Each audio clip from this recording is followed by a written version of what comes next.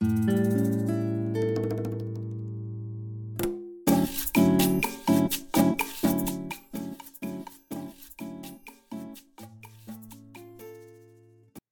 everyone, and welcome back to A Book Nerd in the Bible.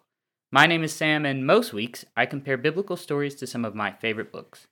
This inaugural season, I have looked at the stories about Jesus before he starts his ministry, and we have learned a lot about the world of the young Jesus of Nazareth with the help of books like Harry Potter and the Sorcerer's Stone, The Fellowship of the Ring, Pachinko, A Tree Grows in Brooklyn, and The Bell Jar. Somehow, though, we are at the end of season 1. I planned this first season to have 12 episodes, and, well, here we are. It has been a lot of fun for me to start the show and really become more comfortable finding my voice here. And I want to thank everyone who listened to this first season. We have come a long way from when I recorded the first episode on my phone. Last episode, we had the absolute pleasure of having a conversation with Dr. Shelley Matthews, an expert on feminism in the New Testament. To bring our first season to a close, you will once again enjoy listening to someone who is much smarter than myself. My wife, Ivy, who has been the biggest supporter of this show and someone who really helps me a lot behind the scenes, is hosting this episode. She really expands my perspective on a lot of the books and biblical stories we talk about, and I hope this episode she can do the same for you. She will be comparing Molly Weasley from the Harry Potter series to the godly woman described in Proverbs 31. Molly is a beloved character from the HP world, and Proverbs 31 is often seen as an iconic piece of scripture, particularly in evangelical circles, so I really hope you enjoyed this discussion as much as I have. I have not written the script for this week's episode, but I can only assume Ivy will discuss scenes that occur throughout the Harry Potter series, so it's time for the obligatory warning. If you haven't read the series and want to avoid spoilers, then I recommend stopping here. But I know you've seen the movies, so just join us for what will be a really fun conclusion to Season 1. Let's join Ivy as she heads to the burrow to think about the wisdom of King Solomon, and let's dive in.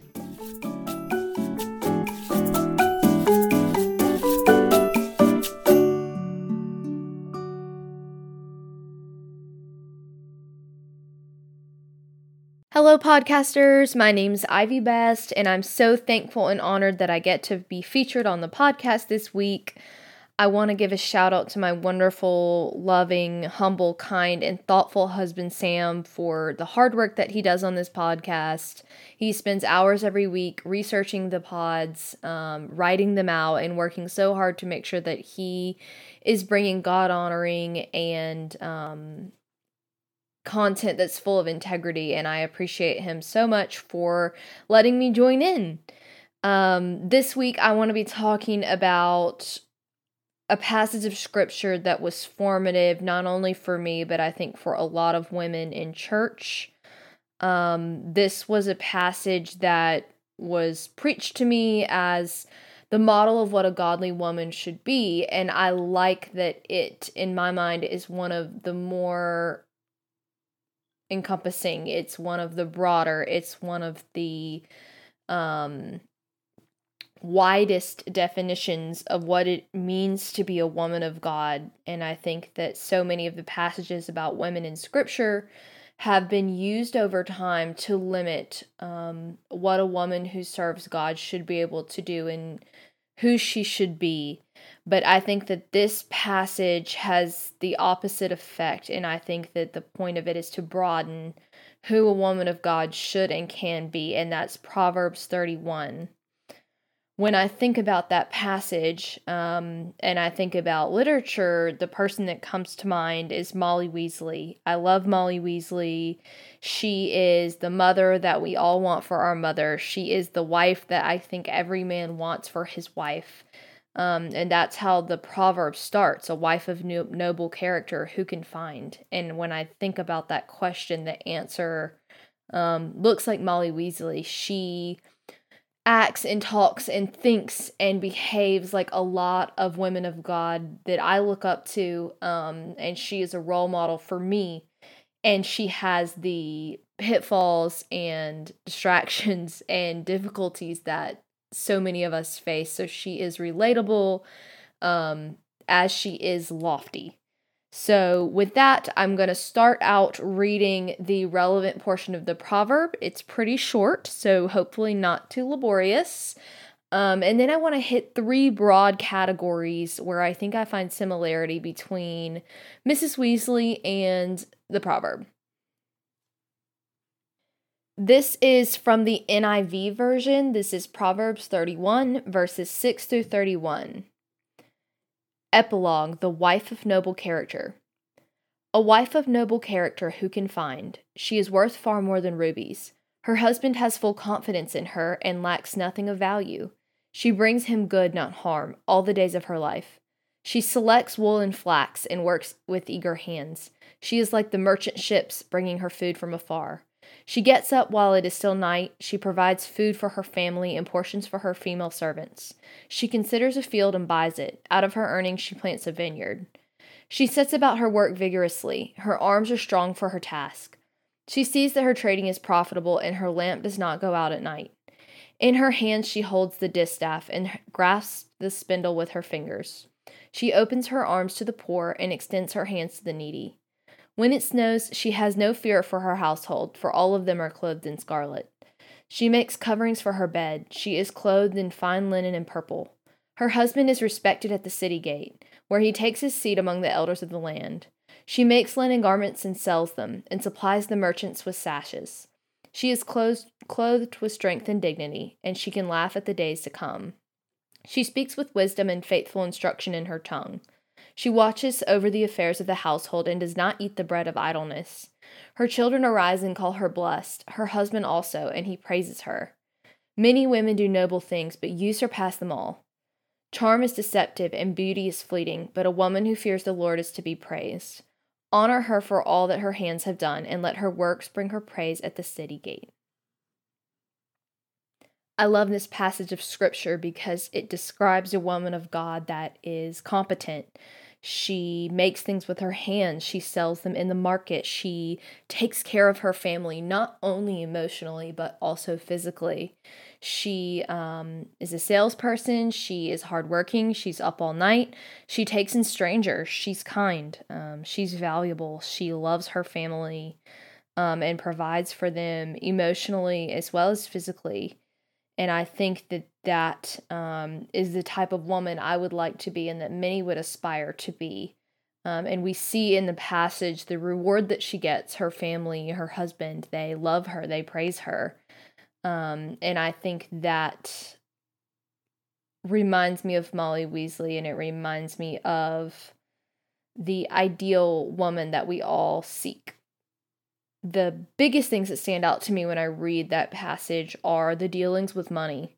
We don't really see women dealing with money a lot in the Bible, and this is one of the few examples that I can think of where women are buying things, selling things, making money. You know, we see in this passage a woman making something and selling it probably on her own accord, since we don't see any mention of her husband doing that for her. And to think about a woman in this time period setting a price for something and bartering for goods she's made, there's something so empowering about that she doesn't have to sit at home and wait on her husband to bring home money. She has autonomy and she can do that on her own. But we also see sewing and making clothes as a way to cover and protect and care for those people that she loves. So I think that money and clothes are two of the biggest things I see in this passage. But another one is not physical, it's emotional. It talks about caring for strangers. It talks about caring for the servants. It talks about having open arms for people that need a place. And I think that speaks to the emotional labor that women have typically carried. And I think it shows that it's not enough to put food on the table. There's more work to be done, and I think that is what this woman of God is doing. And when I think about those three things, the clothes, the money, and the emotional labor, I think Molly Weasley is a perfect fit for those three kind of categories of being a woman of God.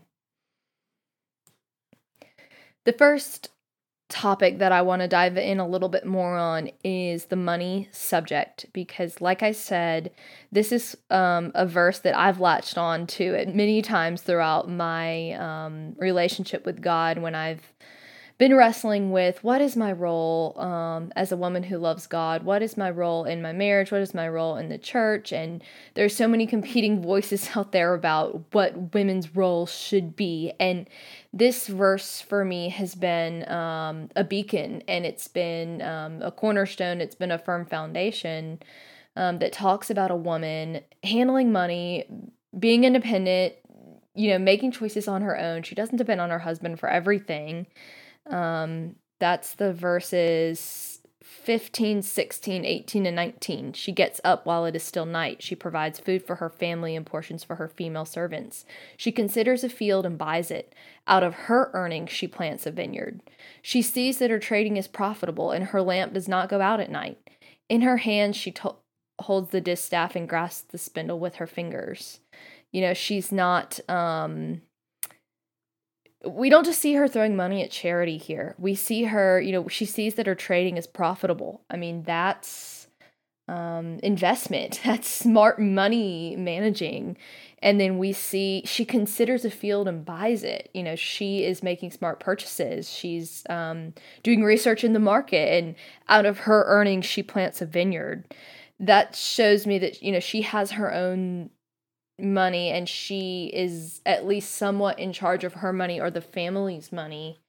And when I think about Mrs. Weasley and money, the first thing that I think about is a scene from the second book or movie that I think a lot of people have probably read or seen, when the Weasleys get their letters via owl that list all of their school books that they need. The quote says, "Letters from school," says Mrs. Weasley, passing Harry and Ron identical envelopes.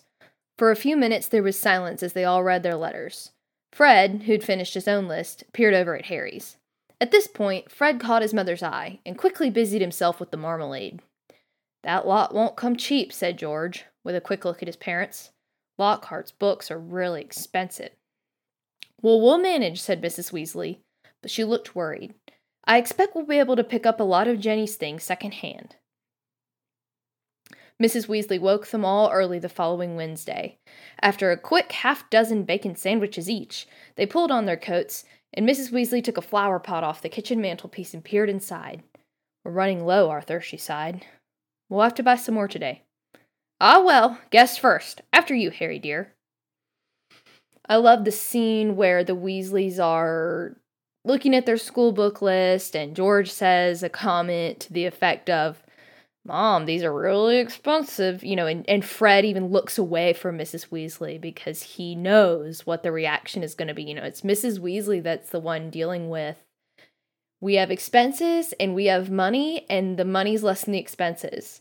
And she's the one that's making sacrifices. She's making cuts. She's the one figuring out, well, maybe we can get some of Jenny's things secondhand. She's the one that's carrying the money worry, it seems, of the family. And you see it again when they take the flu powder out of the flower pot on the mantelpiece, and they're going to travel to Diagon Alley to buy all these books. You see her remarking, "We're running low in flu powder. We'll have to buy some more." But then she quickly turns to Harry. "Guess first, after you, Harry dear." She got up that morning and made them each half a dozen bacon sandwiches, times all the Weasley kids plus Mr. Weasley and Harry. That's a lot of bacon sandwiches that she's carrying that load. She's worrying about the money, and she's the one making it work. She's the one saying, "We're running low, we'll have to buy some more." You don't see that from Mr. Weasley. So I love to think about her managing the family household, even though Mr. Weasley's the one going to work and she stays home. Another scene that I love from that book, it's still book 2, and it's a sadder scene, is when they get to Diagon Alley, they go to Gringotts, which is the wizard bank, and they go down to the Weasley's vault. The Weasleys have very little money in their vault, and Harry's there, and Harry has a ton of money. He's got a trust fund his parents left him, and it's Mrs. Weasley that's searching the vault. She's searching every corner, and she's the one looking for money in the vault. The quote is, "Harry enjoyed the breakneck journey down to the Weasleys' vault, but felt dreadful, far worse than he had in Knockturn Alley when it was opened. There was a very small pile of silver sickles inside, and just one gold galleon. Mrs. Weasley felt right into the corners before sweeping the whole lot into her bag. Harry felt even worse when they reached his vault. He tried to block the contents from view as he hastily shoved handfuls of coins into a leather bag. Again, it's Mrs. Weasley that's managing the money in the vault. She's picking out who can take something secondhand so that the family can afford all their expenses. But I think it also shows that she's in charge in some sort of how the money is allocated, and that she doesn't just sit at home and cook for the family. She takes charge of that very important part of the household. Another defining characteristic for me for both the Proverb and the Harry Potter books are Mrs. Weasley and the Proverbs 31 woman's focus on clothes. And I think sewing has traditionally been a woman's job, but I think for many women it's been a labor of love. And I think it's certainly that for Mrs. Weasley. She sews a ton of clothes for her kids, for Harry. She mends things, and because they're tight on money, as we've discussed, she's often mending hand-me-downs. She's fixing things to make them last as long as possible to get every penny's worth out of an article of clothing. But no matter how much mending or sewing she has to do, she always does something special for the kids, including making famous Weasley sweaters for the family at Christmas, and she even makes Harry one. The book says, "I think I know who that one's from," said Ron, turning a bit pink and pointing to a very lumpy parcel. "My mom. I told her you didn't expect any presents, and..." "Oh no," he groaned. "She's made you a Weasley sweater." Harry had torn open the parcel to find a thick, hand-knitted sweater in emerald green and a large box of homemade fudge. I think that's Mrs. Weasley showing love for Harry through making him a sweater. We also see her showing love for the kids and again balancing the family budget when Ron and Harry need to go to the Yule Ball in Book 4, and Mrs. Weasley makes them dress robes. The book says, "He was just piling underwear into his cauldron when Ron made a loud noise of disgust behind him." "What is this supposed to be?" He was holding up something that looked to Harry like a long maroon velvet dress. It had moldy-looking lace frill at the collar and matching lace cuffs. There was a knock on the door, and Mrs. Weasley entered, carrying an armful of freshly laundered Hogwarts robes. "Here you are," she said, sorting them into 2 piles. "Now mind you, pack them properly so they don't crease." "Mum, you've given me Jenny's new dress," said Ron, handing it out to her. "Of course I haven't," said Mrs. Weasley. "That's for you, dress robes." "What?" said Ron, looking horror-struck. "Dress robes," repeated Mrs. Weasley. "It says on your school list that you're supposed to have dress robes this year. Robes for formal occasions." "You've got to be kidding," said Ron in disbelief. "I'm not wearing that, no way!" "Everyone wears them, Ron," said Mrs. Weasley crossly. "They're all like that. Your father's got some for smart parties." "I'll go starkers before I put that on," said Ron stubbornly. "Don't be so silly," said Mrs. Weasley. "You've got to have dress robes. They're on your list." "I got some for Harry, too. Show him, Harry." In some trepidation, Harry opened the last parcel on his camp bed. It wasn't as bad as he had expected, however. His dress robes didn't have any lace on them at all. In fact, they were more or less the same as his school ones, except that they were bottle green instead of black. "I thought they'd bring out the color in your eyes, dear," said Mrs. Weasley fondly. "Well, they're okay," said Ron angrily, looking at Harry's robes. "Why couldn't I have some like that?" "Because, well, I had to get yours second hand, and there wasn't a lot of choice," said Mrs. Weasley, flushing. Harry looked away. He would willingly have split all the money in his Gringotts vault with the Weasleys, but he knew they would never take it. "I'm never wearing them," Ron said stubbornly. "Never!" "Fine," snapped Mrs. Weasley. "Go naked. And Harry, make sure you get a picture of him. Goodness knows I could do with a laugh." She left the room, slamming the door behind her.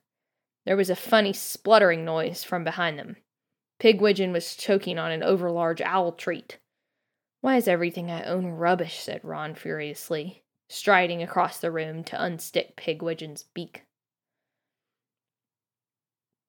I think that those passages show that Mrs. Weasley clearly has a lot on her plate. She washes all the kids' laundry and folds it nicely for them, but she still has time to make and get special clothes for her kids that they need, and even when they don't appreciate her, she does it anyways because she knows they need it. When I look at the proverb, the verses that stick out to me are 13, 21, 22, 24, and 25. She selects wool and flax and works with eager hands. When it snows, she has no fear for her household, for all of them are clothed in scarlet. She makes coverings for her bed. She is clothed in fine linen and purple. She makes linen garments and sells them, and supplies the merchants with sashes. She is clothed in strength and dignity. She can laugh at the days to come. I like that 21 verse that says, when it snows, she has no fear for her household. All of them are clothed in scarlet. That's preparation for the one she loves. She knows it's going to snow, or she knows the Yule Ball is coming up. And so she gets the family what they need so that they can be prepared and she's not worried about them. But it also talks about, selecting wool and flax, making covering for the bed, and then making garments and selling them. I love that that's a way that the Proverbs 31 woman and Mrs. Weasley care for those that they love, and find a sense of agency. Another thing that's obvious about Mrs. Weasley, and I think that it's also present in the Proverbs 31 passage, is the emotional labor that she carries and the emotional work that she does for the family.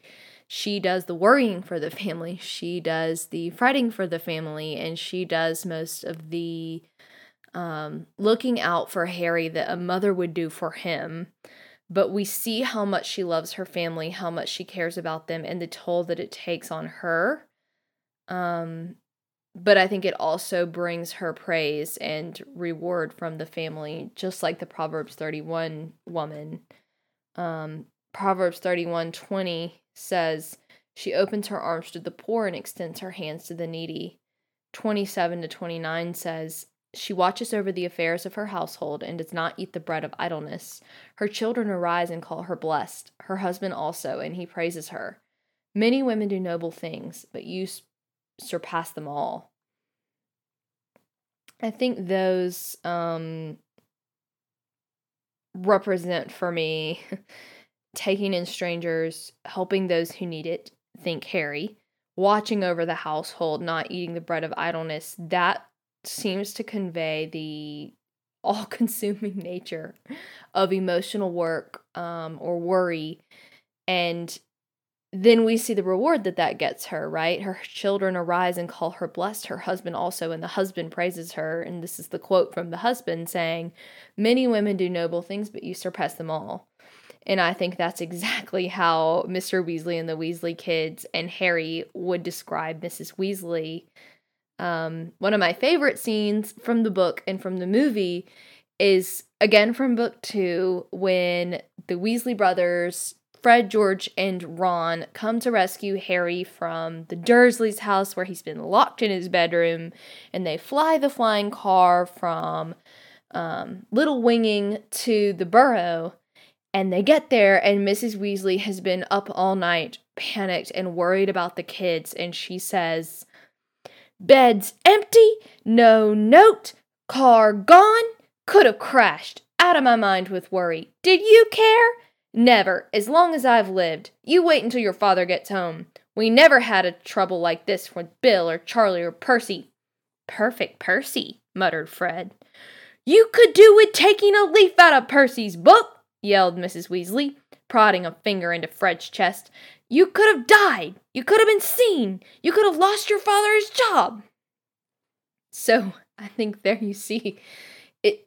Mr. Weasley's off at work, and he doesn't seem to know anything's wrong until he gets home for breakfast later. But it's Mrs. Weasley that's been up all night worried about her kids, worried about Mr. Weasley losing his job, worried about the kids getting hurt, worrying about them getting expelled from Hogwarts. I mean, she's the one that's saying, you guys didn't even care about me enough to leave me a note.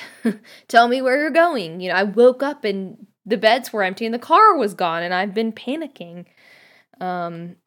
Later in that scene, I love this quote. Mrs. Weasley was clattering around, cooking breakfast a little haphazardly, throwing dirty looks at her sons as she threw sausages into the frying pan.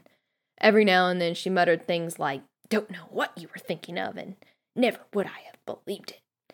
So we see her, regardless of that she's relieved that the kids are home and that she's been up all night worried sick about them, she's cooking breakfast. She's the one throwing sausages in the pan. And I think that speaks to her hardworking character and her integrity and the noble woman that she is.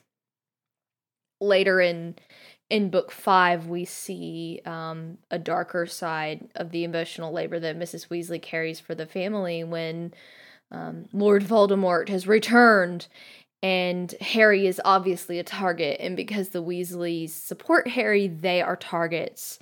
They can no longer live in their home, the Burrow, because it would be targeted by Dark Lord Voldemort and his followers, so they've moved to another place that's full of magical creatures called boggarts, and the boggart works by turning into the thing that the person is the most afraid of, and a wizard can get rid of a boggart by turning it into something funny and laughing at it and using a spell called Ridiculous. But if the wizard is overcome by the fear of the thing they see that the boggart has turned into, they won't be able to destroy the boggart. That's how the boggart works. And we see Harry walks into a room and Mrs. Weasley is facing a boggart and she's trying to get rid of it. And it keeps turning into her worst nightmares, which is her family getting killed by Lord Voldemort or one of his followers, the Death Eaters. And we see the toll that worrying about the family largely on her own for so many years has taken on her. The book says, someone was cowering against the dark wall, her wand in her hand, her whole body shaking with sobs, sprawled on the dusty old carpet in a patch of moonlight, clearly dead, was Ron. All the air seemed to vanish from Harry's lungs. He felt as though he were falling through the floor. His brain turned icy cold. Ron, dead? No, it couldn't be. But wait a moment. It couldn't be. Ron was downstairs. Mrs. Weasley? Harry croaked. Ridiculous! Mrs. Weasley sobbed, pointing her shaking wand at Ron's body. Crack! Ron's body turned into Bill's, spread eagle on his back, his eyes wide open and empty. Mrs. Weasley sobbed harder than ever. Ridiculous, she sobbed again. Crack!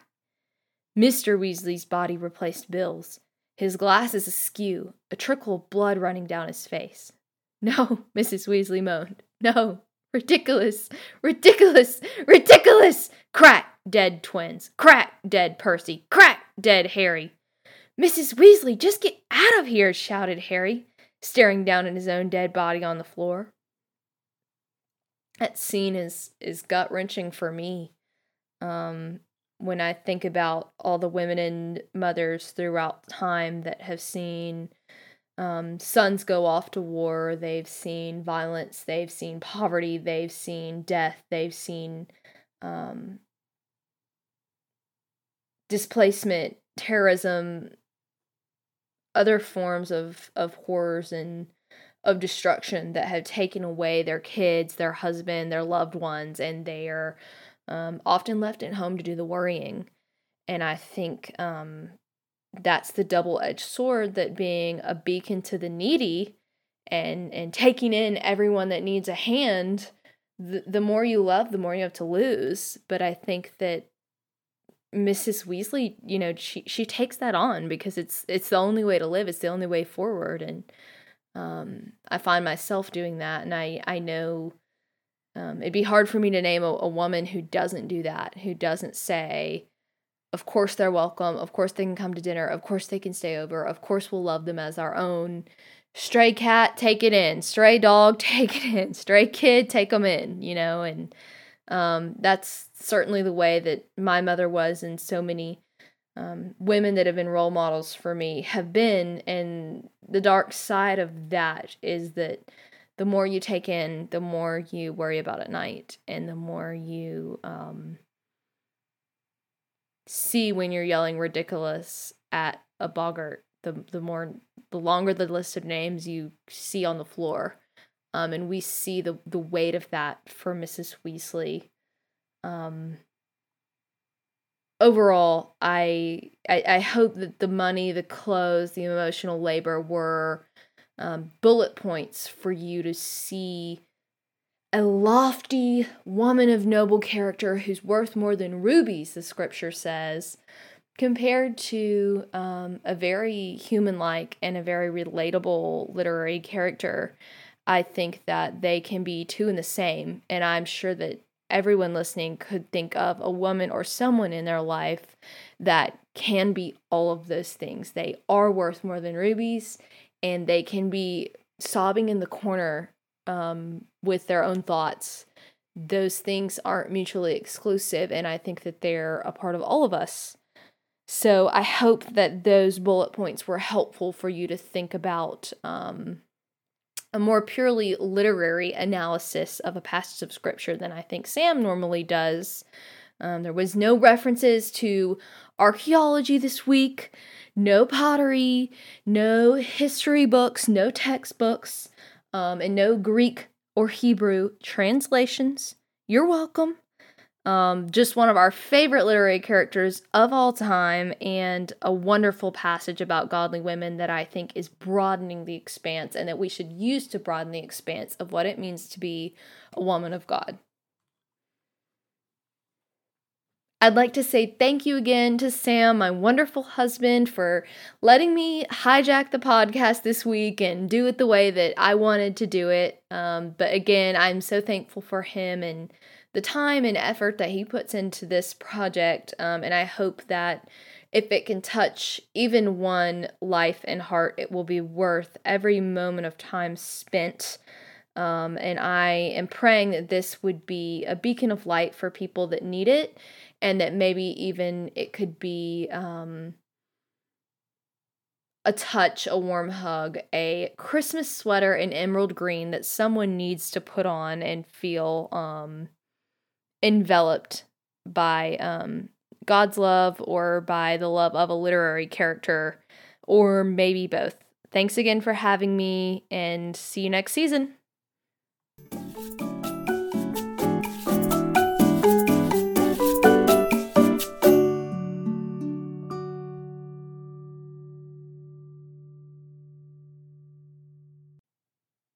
That is all we have this week.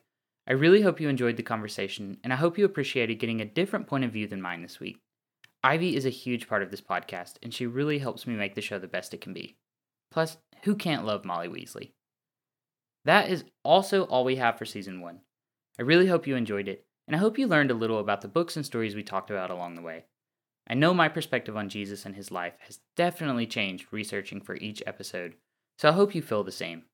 I am already looking forward to Season 2, and I have some exciting news on that front. Season 2 will premiere on April 6th. I need about a month to make it through some research on our next topic, and it will afford me a little time to be more prepared for next season, so our schedule will be more consistent. Speaking of our next topic, I am excited to share that Season 2 we will be following the stories of King David found in 1st and 2nd Samuel of the Old Testament. These are some of the most timeless stories of the Bible, and I cannot wait to begin our comparisons. If there is a book you want to see covered in Season 2, then let me know on Twitter or Anchor. I already have some episodes planned that I am very excited about, so you are not going to want to miss out. I will certainly miss sharing stories with y'all, but I think the future of the show is bright. I want to thank you so much for listening. And if you enjoyed this little podcast, then please share us with others that are lovers of books, biblical comparisons, or anything in between. We are just starting out, so we need all the help we can to get the word out. Also, please check out our website at anchor.fm/booknerdandthebible, or find us on Twitter at booknerd_Bible. You can find the next episode of A Book Nerd in the Bible on Spotify, Apple Podcasts, Stitcher, YouTube, or Good Pods. Thanks again, and may the book nerd in you be blessed until we meet again.